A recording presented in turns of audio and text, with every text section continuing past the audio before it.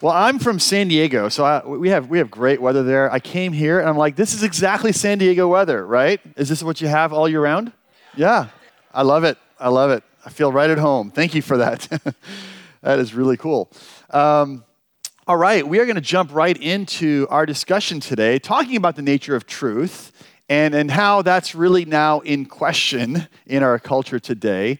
And also we'll be touching a little bit on the notion of tolerance.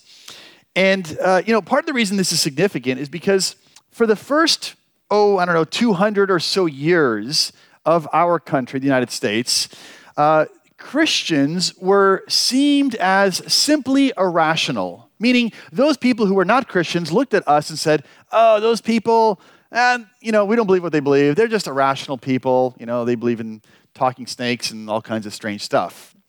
But there has been a shift in our culture. There's been a change in the way people perceive Christians. And so now in the last 20 years, people see Christians not just as irrational, but as immoral and dangerous. Now, the reason why they say that we're immoral is because they say, well, you Christians make judgments about other people. You say things like abortion is wrong or homosexual activity is wrong. And so you're making assessments, judgments about other people, and this in itself is immoral.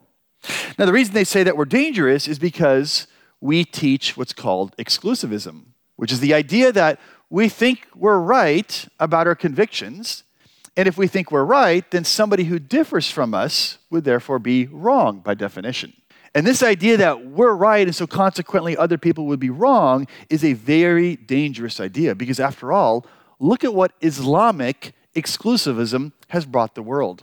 It's brought terrorism into the world. And so we Christians are dangerous in exactly the same way. In fact, listen to what Rosie O'Donnell, an American TV personality, lesbian, says about this. She says, look, radical Christianity is just as threatening as radical Islam in a country like America. Now you might be thinking, well, I'm not a radical Christian. I don't even know what that means. But in reality, what she's referring to is anyone who claims to be a Christian and believes what Christianity teaches and tries to live consistently with the commands of Christ, that person would be considered a radical in her mind. Of course, we're just thinking, well, that's what every Christian should be. But you see how she views Christianity as a threat to the country. Bill Maher, who's also a TV personality, a comedian, kind of a political commentator. He's got that show on HBO called Real Time with Bill Maher. He says something similar. He says, organized religion is dangerous and a mass psychosis. Evangelical Christians are usually the ones who are behind everything that represents intolerance and bigotry. And Andrew Sullivan, who many of you may not know, but he's really one of the intellectual forces that was behind the legalization of same-sex marriage in our country. And he's a well-known contributor to kind of political discourse these days as well. And he says that religion and religious certainty is the problem, meaning being certain or confident that our faith is true. When the presidents of the United States and, say, Iran speak as much about God as about diplomacy, we've entered a new dangerous era. So notice what they're saying. We are dangerous. We are immoral. And the question I want to ask and answer today, this morning, is are they right? Is it true that we are dangerous and immoral? Now, the culture, of course, thinks that's the case. And the reason they think that's the case is because the culture has adopted a philosophy of thinking. And it's perhaps the most predominant philosophy that pervades all of American society, and indeed much of the West. And this philosophy is known as relativism. Relativism. And in order for me to kind of unpack what relativism is, so that you can understand it and be able to recognize it, I have to teach you something about the way two kinds of ways that something can be true. Okay, so in order for you to understand relativism, you have to understand two different kinds of ways that something can be true. And in order to illustrate that, I want to share something about my own personal life that has deeply impacted my life more than anything else. Well, I guess apart from the work of Christ in my life, this thing has impacted me in such dramatic ways that it literally affects me on a daily basis. And I'm oftentimes moved to tears when I think about this. And it's ice cream. I can't tell you how much I love ice cream. Oh, man. And I can tell you, man, my favorite flavor of ice cream is Haagen-Dazs chocolate peanut butter ice cream. It is just a glorious pairing of chocolate and peanut butter. And I personally think this is the best flavor of ice cream. Now, I'm curious. I suspect there's someone in this audience who probably has a different flavor of ice cream. Is anybody here willing to just kind of raise their hand? Well, Mike, look at that. Mike's so bold. You know, it's why he sits in the front, you know, all day yesterday, just kind of staring at me like this, you know. Yeah, so what's your favorite flavor of ice cream? Chocolate mudslide or Moose Tracks. Okay, all right, so let's just go with chocolate mudslide. All right. So let me ask you a question. Would it make sense for me to say that Mike is wrong about his favorite flavor of ice cream? No, right? It wouldn't make any sense because when it comes to flavors of ice cream, you just pick what you like, right? You like mudslide, I like chocolate peanut butter, and we're kind of both right about our personal favorite flavor of ice cream, right? Because this kind of statement that I think this is the favorite flavor of ice cream and you think you have your own favorite flavor of ice cream, this is what we call a subjective truth claim. It is a claim, notice the word subjective comes from the word subject, which means it is an expression of me, the subject, or Mike, his subject, he being a subject, expressing our personal favorite flavor of ice cream. And of course, the beauty when it comes to ice cream is, again, you just pick what you like, you know? I like chocolate peanut butter, you like Moose Tracks, whatever. You know, it's fine. Mudslide, I mean. So, yeah, there's no problem, okay? Now, this is one kind of truth claim. And by the way, notice also that when it comes to a subjective truth claim, if I say the statement, chocolate peanut butter ice cream is the best flavor, it's true when I say it. But if Mike was to say that same sentence, it would be false when he says it. So notice a subjective truth claim can be true and false at the same time, depending on who's saying it. Okay. Now that's a subjective truth claim, but not all truth claims are like that. Let me give you another example of a different kind of truth claim. Imagine for a moment, maybe we had too much ice cream during our life, and we acquired the disease known as diabetes. And we went to a doctor, and the doctor told us, hey, insulin is a medicine that helps to control diabetes. Now, would it make sense for me to go to my doctor and say, Doc, look, I appreciate you're a medical doctor, you've gone to school, medical school, you've studied for many, many years, you have lots of experience, and you get this stuff, and I appreciate you're telling me that insulin helps to control diabetes, but you know, that's just true for you. I mean, it's not true for me. I mean, that may be your personal preference to believe that, but it's not my preference, right?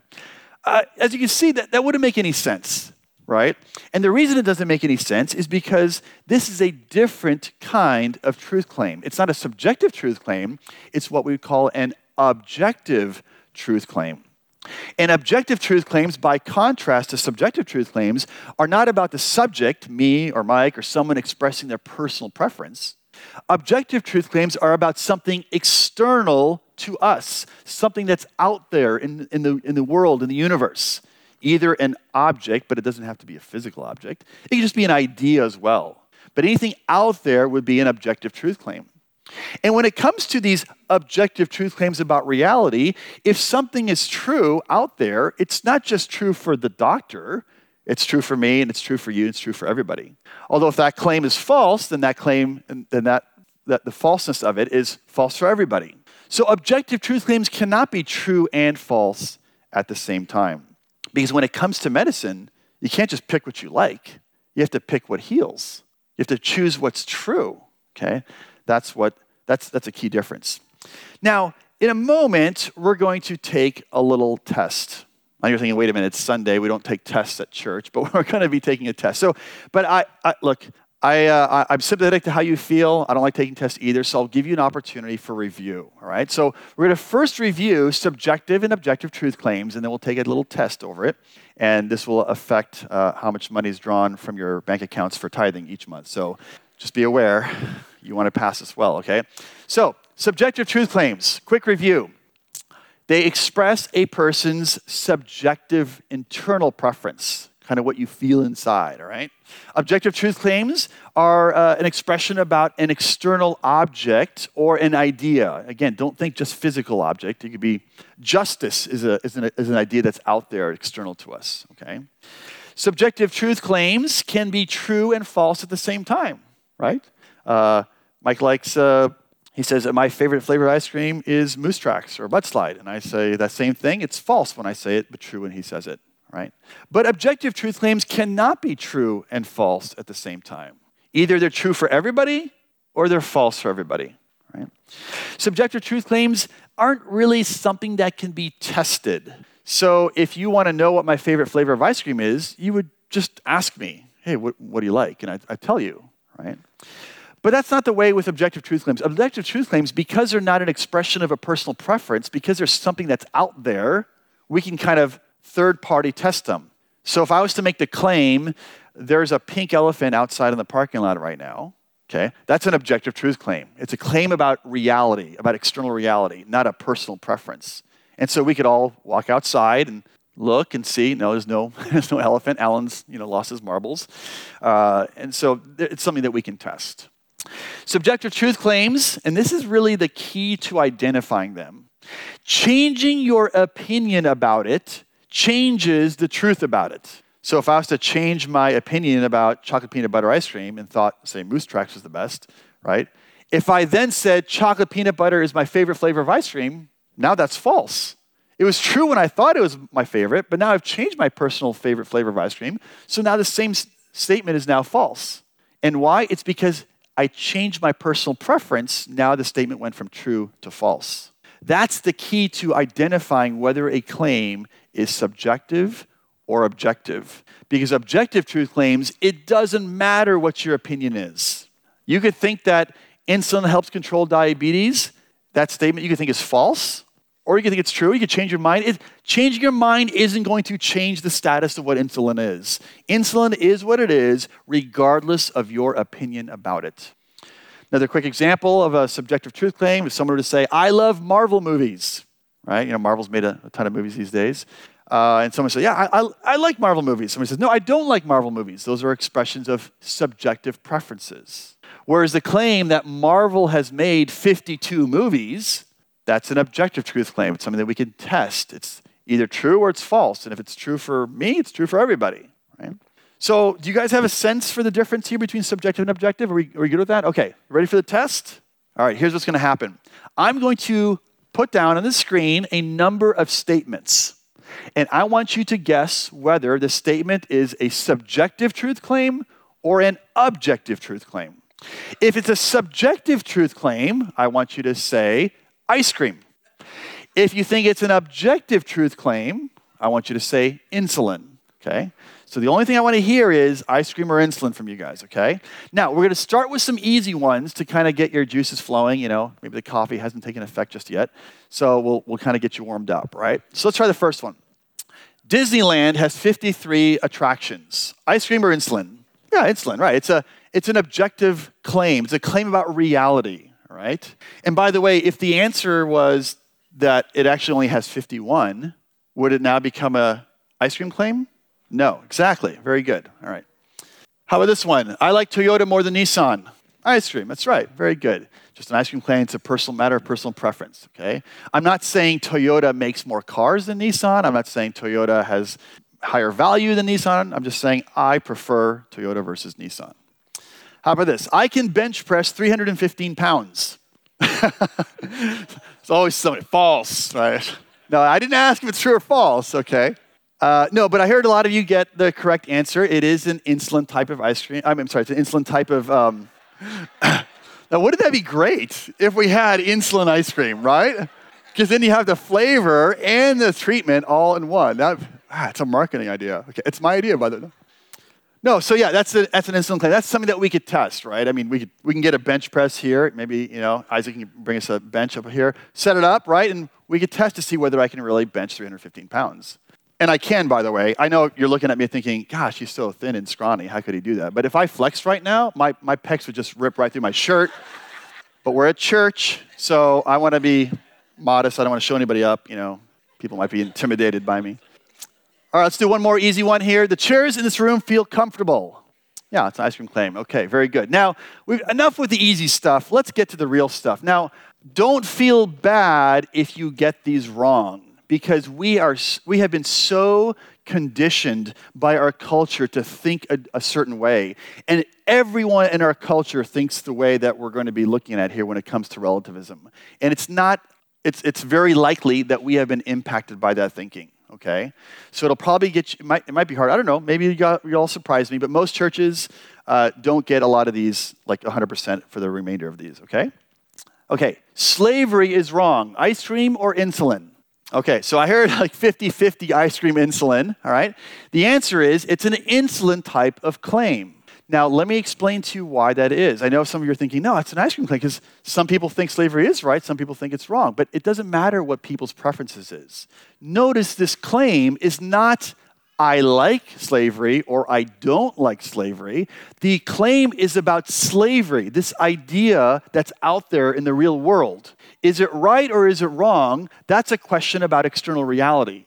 Okay, so that's why I'm saying it is a claim about external reality, therefore it's an objective claim. It's a claim. It's an insulin type of claim. Okay, let's try another one. There we go. God does not exist. Ice cream or insulin?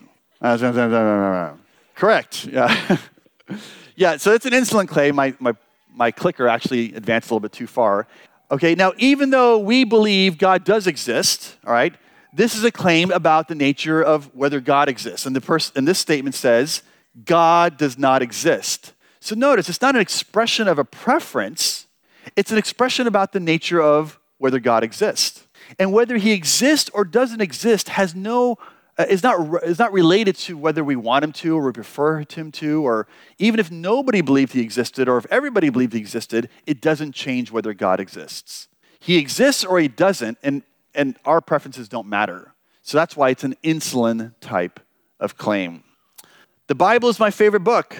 Okay, that one's pretty obvious, right? Ice cream. How about this? Jesus is the only way to God, so Jews and Muslims are mistaken. Okay, I heard more insulin that time, which you would be correct. Okay, then I heard ice cream, so that's good. Yeah, so you're kind of getting it. Again, I'm not saying I don't like Jews or I don't like Muslims or something like that. No, what I'm talking about, it's not a personal preference. Jesus is either the only way or he's not. And that's just the fact of the matter. Now, we could be wrong about that as Christians, okay? But that's not what this question's about. It's not, are we right or wrong? The question is Jesus the only way? He either is or isn't. And that's a matter of the state of reality of what's true and the ultimate furniture of the universe in a sense. And then let's do one more. It's okay to cheat on tests. How many say it's ice cream? How many say it's insulin? Oh, okay. So majority has got the correct answer. It is also an insulin claim. Okay. Again, it's not saying I like to cheat on ice cream. I am really stuck on ice cream, and for good reason. As I said, it deeply moves me. It's like, so I guess it makes sense. I'm not saying I like to cheat on tests. Whew, didn't say ice cream, thank God. I'm not saying I don't like to cheat on tests or I do like to cheat on tests. I'm saying cheating on tests is wrong. Okay, and that's something that we can kind of evaluate, or cheating on tests is okay. And that is a claim, that is a statement about reality that we can evaluate. We can reflect philosophically, morally, logically about that claim to see whether it's true or false. And that's why it's a insulin type of claim. All right. So pretty good. I'll give you guys a B on your test. So it's not too bad. Not too bad. Now, I want you to understand what I'm doing here, because relativism, at its core, treats everything like a subjective truth claim. Relativism treats everything in reality like ice cream claims, like just a matter of personal preference. You just pick what you like. And so therefore, relativism denies that knowledge about truth, about morality, about religion, it denies that all those things are out there in the real world. Rather, they're all just personal preferences, expressions of what we like and don't like. Right? And so there is no objective truth. There is no state of affairs out there in the world. Okay? You are the arbiter of what's true. You are the arbiter of whatever, of everything, of reality. And that's why people refer to it and say, everything is true for you. That is an expression of relativism. And so truth then becomes relative to the subject, me or you, as opposed to objects or things that are out there. And this is the big problem. In fact, as Alan Bloom, a professor back in 1987, noted about the nature of students that were entering the university, he said there's one thing that a professor can be absolutely sure of. Almost every student that's entering the university believes, or says he believes, that truth is relative. That's just a matter of subjective preference, every kind of truth. The students, of course, cannot defend their opinion. It is something with which they have been indoctrinated. Now, I know you might be tempted to think, well, this is just some professor saying this, but in reality, he's just speaking kind of in the ivory towers and it has no real relevance. Like, people don't actually think that.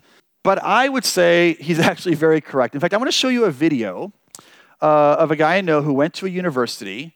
And now this guy is a short, white male. And he went around the university and began to ask students some questions about the nature of reality. And I want you to see how they responded, okay? Most of these students, as you'll see, definitely believe that relativism is the way to go. Let's check this video out. If I told you that I was a woman, what would your response be? Good for you. Okay, yeah. Nice to meet you. I'd be like, what? Really? I don't have a problem with it. I'd ask you how you came to that conclusion.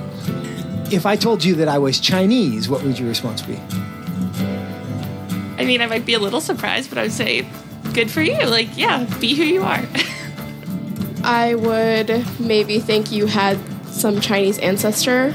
I would ask you how you similarly came to that conclusion and why you came to that conclusion. I would have a lot of questions, just because on the outside I would assume that you're a white man.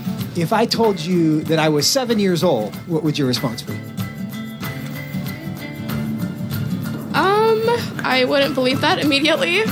I probably wouldn't believe it, but I mean, it wouldn't really bother me that much to go out my way and tell you, no, you're wrong. I'd just be like, oh, okay, he wants to say he's 7 years old. If you feel 7 at heart, then then so be it. Yeah, good for you. So if I wanted to enroll in a first grade class, do you think I should be allowed to? Probably not, I guess. I mean, unless you haven't completed first grade up to this point and for some reason need to do that now. If that's where you feel mentally you should be, then I feel like there are communities that would accept you for that. I would say so long as you're not hindering society and you're not causing harm to other people, I feel like that should be an okay thing. If I told you I'm 6 feet 5 inches, what would you say? That I would question. Why? Because you're not. No, I don't think you're 6'5". If you truly believed you're 6'5", I don't think it's harmful. I think it's fine if you believe that. It doesn't matter to me if you think you're taller than you are. So you'd be willing to tell me I'm wrong? I wouldn't tell you you're wrong. No, but I say that I don't think that you are. I feel like that's not my place as another human to say someone is wrong or to draw lines or boundaries. No, I mean, I wouldn't just go oh, you're wrong, that's wrong to believe in it. Because, I mean, again, it doesn't really bother me what you want to think about your height or anything. So I can be a Chinese woman. You. Sure. But I can't be a 6'5" Chinese woman. Yes. If you thoroughly debated me or explained why you felt that you were 6'5", I feel like I would be very open to saying that you were 6'5", or Chinese, or a woman. We're in a heap of trouble. So I want you to notice a couple of things about that video. Number one, notice most people who were responding to his claims were just basically saying, yeah, good for you, if that's how you feel, right? If you truly believe that, right? Even obvious facts about reality, height, or ethnicity, or age were treated just like ice cream claims, right? If that's how you feel inside, then that's fine. That's your reality. That's your truth. Okay, so that's one thing. But second of all, notice it was very difficult for anyone to say, no, you're wrong. Sorry, you're mistaken, because there's something else going on about the fear of people being labeled as intolerant, which we'll get towards here to the end. But it just seems like, man, it's really the case, like Alan Bloom was saying. Everybody who comes to the university believes that truth is relative to them. And that's why if someone else says something that they believe is true about themselves, you just have to accept it, right? Because that's their truth. Now, this is also just not hypothetical. Like, I know people were being asked this sort of question about the nature of someone's age or someone's ethnicity, but the reality is that actual people think and operate this way for real. I'll give you an example. Rachel Dolezal, who is a white woman, she decided to identify as a black person. In fact, she was the chapter president of the National Association for the Advancement of Colored People. Until people wondered, well, wait a minute, you're not black. She's like, but this is how I identify. Okay? In fact, listen to what she says. Let me just ask you the question in simple terms again, because you've sent mixed signals over the years. Are you an African-American woman? I identify as black. I identify as black. But look, here's a picture of when she's a kid. She's a white girl, right? But it's of no problem because, again, if truth is inside you, if truth is simply relative to what you personally believe, then you can identify as a black person even though you're white, all right? It's incredible. Talking about the issue of age, Emil Radelband, who's a TV personality, he's Dutch, 69-year-old guy, or 68 years old, I can't remember when the video was done, but he says, you know what? I just feel so young and youthful. I identify as a 49-year-old. And so I don't just identify, I want the courts to change my legal age to be 49 because that's how I actually feel inside. In fact, listen to him making his case here. And I feel I suffer under my age because I'm much more younger than my 68. So when I ask for a mortgage, for example, they say it's impossible. If I go on Tinder, then I get women from 68, 69, when the women are there. And when I'm on Tinder, then they say, okay, then you can lie for your age. You say you're 49. I don't want to lie. I want to be myself. So don't force me to lie. But when I'm really 49 again, I will have a baby again. I will buy a new car again. I will paint my house again. I'm going outside and I invest my money again. Because now I'm an old man, I have to save my money to give to my kids so they can live. But if I have that age again, I have hope again. I'm new again. And the whole future is there for me again. Oh. Jesus, come quickly. So what's crazy about it, did you hear what he said? So he's like, well, I want to go on Tinder, this dating app, right, to get women who are 49 instead of 69, right? So they tell him, well, just lie. Just on the app, just put your age as 49. And he says, I don't want to lie. Well, it's not like as if the courts change your actual age, you'll all of a sudden be 49. I mean, it's just puzzling to me even how these people think. But again, they have been so saturated with relativistic thinking that when it comes to truth, it's all about what's inside you. However you feel becomes this reality, all right? And so our culture, as you can see, has swallowed the poison pill of relativism.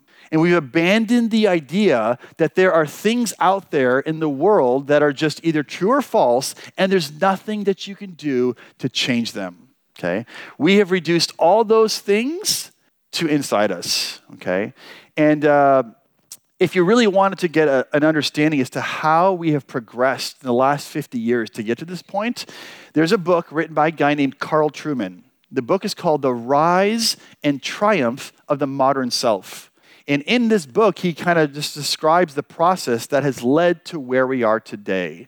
And basically, he talks about this idea called expressive individualism. Expressive individualism. And that's just the idea that, what we believe inside us is what's true. And he says that the problem is not just that what we believe inside us is true about reality, it's that we give total authority to our inner feelings. We give total authority to our inner thoughts. Complete authority about everything, not just preferences like about ice cream, but even about external reality, biological reality. So our world obviously is deeply confused about the notion of truth. Nobody understands it today. And you read the gospel accounts, and even when Pilate was presiding over the trial of Jesus, remember what Pilate said? He says, "Well, what is truth?" Right? So even he was asking that question even at the time. Now, when he asked it, he didn't really stick around to kind of hear the answer. Okay, so I want to provide you a definition for truth. And Pilate, if you're listening, Pay attention, okay? Here, I shouldn't look that way. He's probably that way. I don't know where he is. But how do we understand truth? How do we define truth? Well, I believe it's called the correspondence theory of truth. It's something that Aristotle developed, or not developed, but I should say described. That's right. He described it. And this was even known in Jesus' time because, of course, Aristotle lived before him. And this is how Aristotle defines the correspondence theory of truth. He says this: if you say that it is, and it is, or you say that it isn't, and it isn't, that's true. If you say that it isn't, and it is, or you say that it is, and it isn't, that's false. Crystal clear, right? Don't you just love philosophers? Just make everything so straightforward. Okay, let me put it to you in more understandable terms. Okay, truth basically is what corresponds to reality.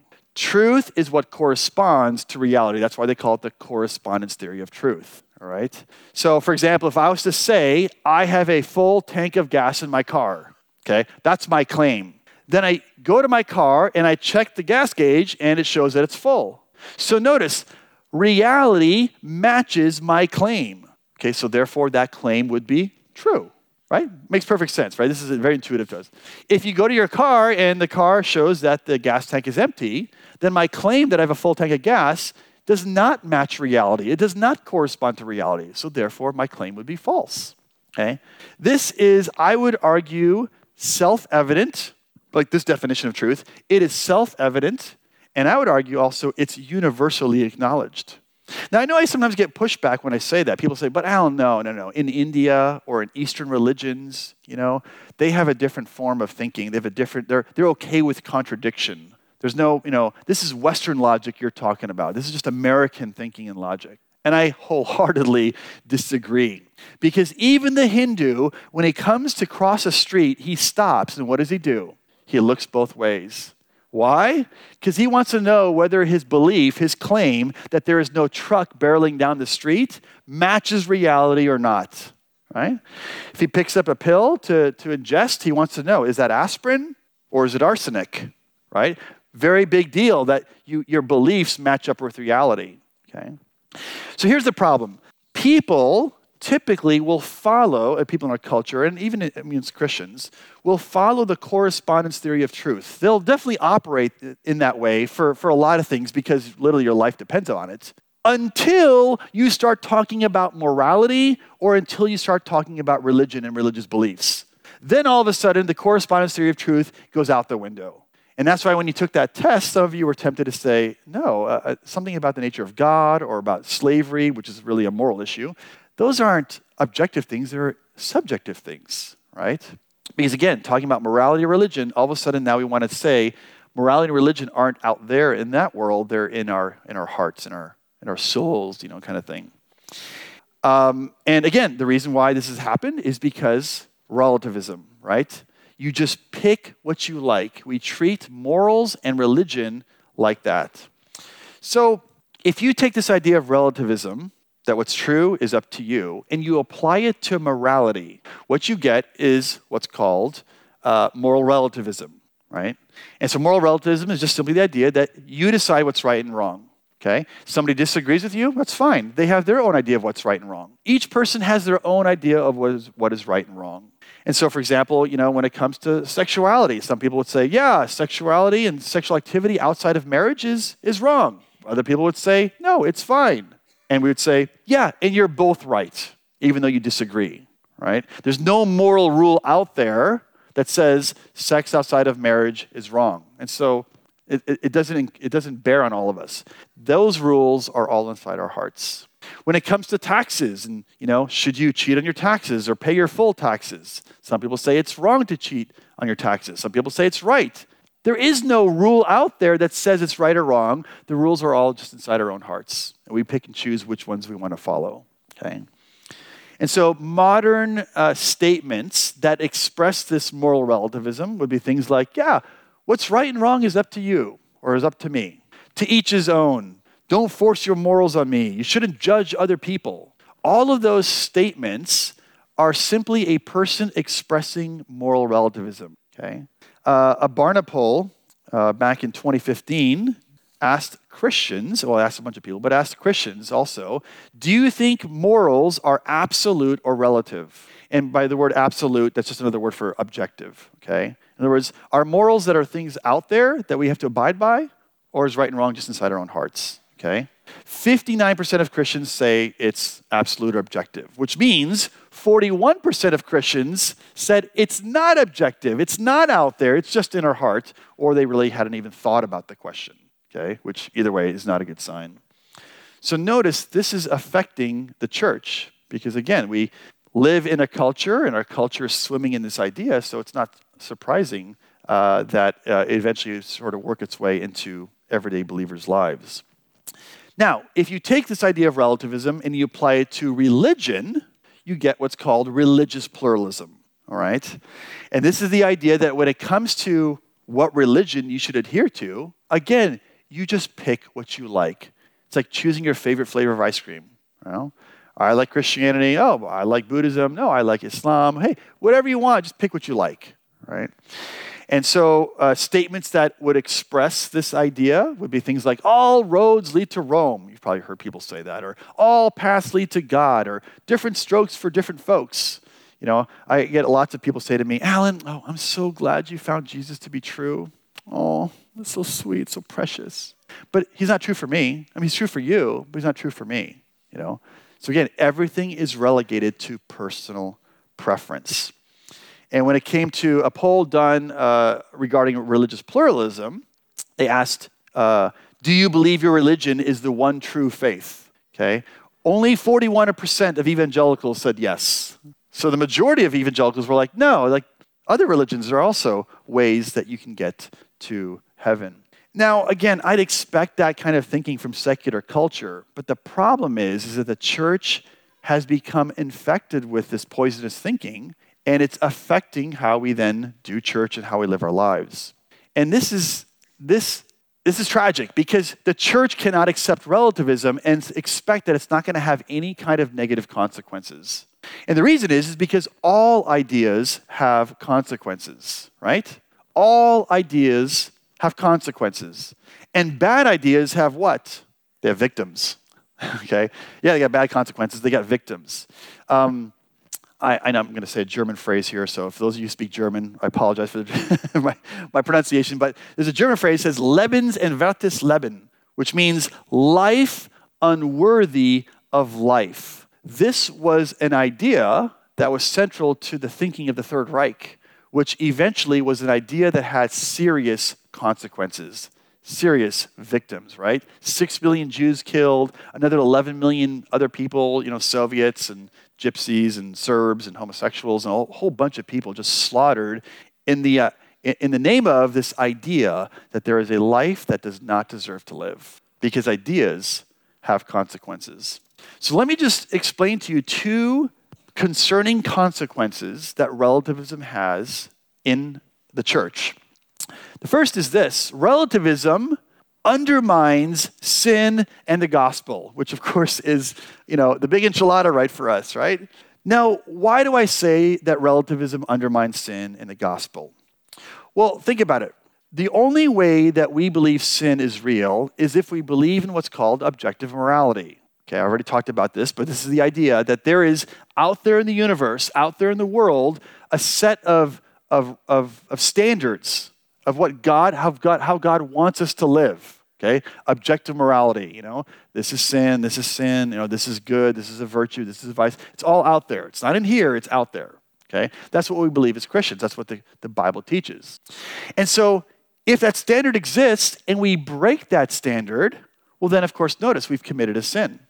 And if you commit a sin, then notice you are guilty. And if you are guilty, well, then of course you deserve to be punished. And so the only way to get around that is to be pardoned. And how do we get pardoned? Well, it's through Jesus, right? So that's how normally it would work. But here's the problem. When you adopt relativism, you basically eliminate objective morality.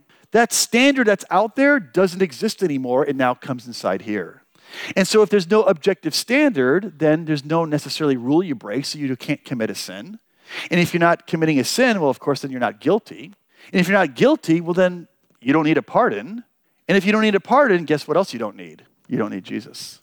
So this is why I say relativism undermines sin and the gospel. I'm reminded of, in the book of Judges, it's a story, of course, you have of the people of God who try to follow after the ways of God, and then, of course, they stray, and then God sends a judge and eventually kind of brings the people back around, and then they start to follow the ways of God. But then, they turn away again. It's just this cycle of obedience and sin and so on and so forth. And the very last verse of the entire book of Judges is Judges 21:25. And it says, "In those days, there was no king in Israel. Everyone did what was right in his own eyes." That's moral relativism, right? Because when there's no king, there's no standard by which we need to abide by, right? If there's no God, then there's no standard that God provides that we have to abide by. And so it's like Christians who are operating like that are operating like a functional atheist. We're living as if there's no God. I mean, we might say there is a God, but we don't certainly act like it because we don't believe he has a standard out there that we have to obey. I love what C.S. Lewis wrote about this very point. He says, "It is after you have realized that there is a moral law and there is a power behind that law, and that you have broken that law and you have put yourself wrong with that power, it is after this, and not a moment sooner, that Christianity begins to talk," right? If there's a law and there's God behind that law enforcing that law, if you believe that and you've broken that law, now you're in a heap of trouble, right? But if you don't believe that, Christianity doesn't talk. It's irrelevant. And that's what I mean. Relativism undermines the gospel because it eliminates that law and, of course, the power behind that law. So that's the first thing, is that relativism will undermine sin in the gospel. Second of all, I think the consequence of the church adopting relativism is that it just undermines our whole call to missions. You recall that Jesus said in Matthew 28, the Great Commission, he says, "Go and make disciples of all nations," right? But think about it for a moment. If relativism is true, and there's no yes, this religion is true and this religion is false, if that doesn't exist, and you just pick whatever religion you like, just as if you're picking your favorite flavor of ice cream, then why try to go and tell other people about Christianity, right? Would you do that with ice cream flavors? Would you be like, "Hey, everybody must like chocolate peanut butter ice cream"? Wait, you like a different flavor? No, you got to change it. Who would do that, right? I mean, there might be some people that are psychotic, right? But no, generally we don't do that. And so since people think religion is just like picking your favorite flavor of ice cream, they also think, well, yeah, why would I impose that on somebody else? They don't like the flavor of Christianity, so let them like whatever flavor they like. So why go and make disciples of all nations? There's no point if you adopt relativism as a way of understanding the nature of reality. There was a Lifeway study done back in 2019 asking, basically, Christians, how many times in the last 6 months have you shared the gospel with someone? 55% said 0, right? And now you might say, well, it might chalk that up to they're nervous or whatever, but I mean, most likely what's going on is they don't feel there's any kind of compelling reason to, right? If you've adopted a relativism, which other studies show has happened, then there's no need to try to tell other people about the gospel. What did Jesus say, by the way, about the nature of the gospel and with regard to the nature of is religious belief, is it something that's out there or is it in here? Listen to what Jesus says about this. John 14:6, he says, "I am the way, I am the truth, I am the life. No one comes to the Father except through me." Okay. Now notice he didn't say, "I am one of the ways, I am one of the truths, I am one of the possible lives. You can come to the Father through me or someone else. It's all good. Live and believe whatever you believe, whatever you choose. I'm cool with that. Just you do you," right? That's not how he said it, right? So, yeah, Second Opinions. Yeah, it's a great book. Yeah, I've had it inserted in my Bible just to fill it out a little bit. So this is the problem, is that the church has adopted relativism. And related to this idea that we are nervous about trying to tell other people, hey, this behavior is wrong, or hey, this religion is true. Part of the reason why we're concerned about that is because if we make a claim like that to somebody else, we're quite likely to be labeled a certain word. And that word that we're oftentimes afraid of being labeled is the word tolerance, okay? Or intolerant, right? We want to be considered tolerant. We don't want to be labeled intolerant. Okay? But one of the reasons why relativism has become so popular is because of this fear of being labeled as intolerant. And so if you as a Christian take a moral stand on any subject or make a claim about the nature of Christianity, you will very quickly be labeled as intolerant. Hey, I think it's wrong to kill innocent human beings through abortion. You're intolerant towards women. I don't think the religion of Islam is true. I think there's some mistaken beliefs. I think it's a false. You're intolerant towards Muslims. I think the Bible teaches that homosexual behavior is. You're intolerant towards gays and lesbians. She's like, no matter what you say, you're quickly slapped with the label intolerant. And so the fear of being labeled this way stifles critical thought, and of course, it also it prevents productive discussion about matters which I think are super important. But I would say that this fear is unjustified. And the reason is because there's actually two different definitions of tolerance that are being used in our culture. The wrong definition and the right definition. Okay? Now, the culture is using the wrong definition. And this wrong definition is not just slightly off. It's literally the opposite of what the word actually means. So here's the culture's definition based on its usage, how they define tolerance. Tolerance is basically equated with agreement. If you agree with someone, you're tolerant of them, right? If you think homosexual activity is okay, you're tolerant of homosexuals. If you say homosexual activity is incorrect or false or immoral or sin, well, you're then intolerant of homosexuals. So notice, tolerance is equated basically with agreement. Now, this is not the way the word tolerance has been used in our society throughout our history, nor is it how it's defined even in the dictionary. So I looked it up. Here's what it says. Tolerance is defined as this: to recognize and respect other people's beliefs and practices without sharing them. To bear or to put up with someone or something not necessarily liked. So notice, according to the actual definition of tolerance, it entails disagreement with a person, but still respecting that individual as a human being, okay?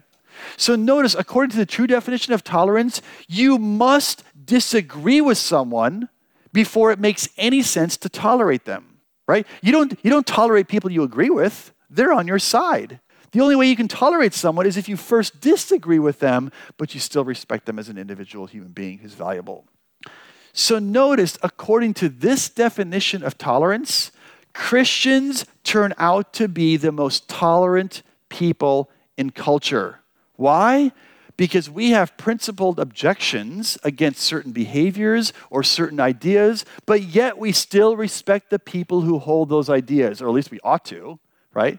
We still believe that they are valuable image bearers of God, that we should treat them as deserving, they should be deserving of dignity and respect. And so though we disagree with them, we still value them because they're valuable image bearers of God. That's true tolerance.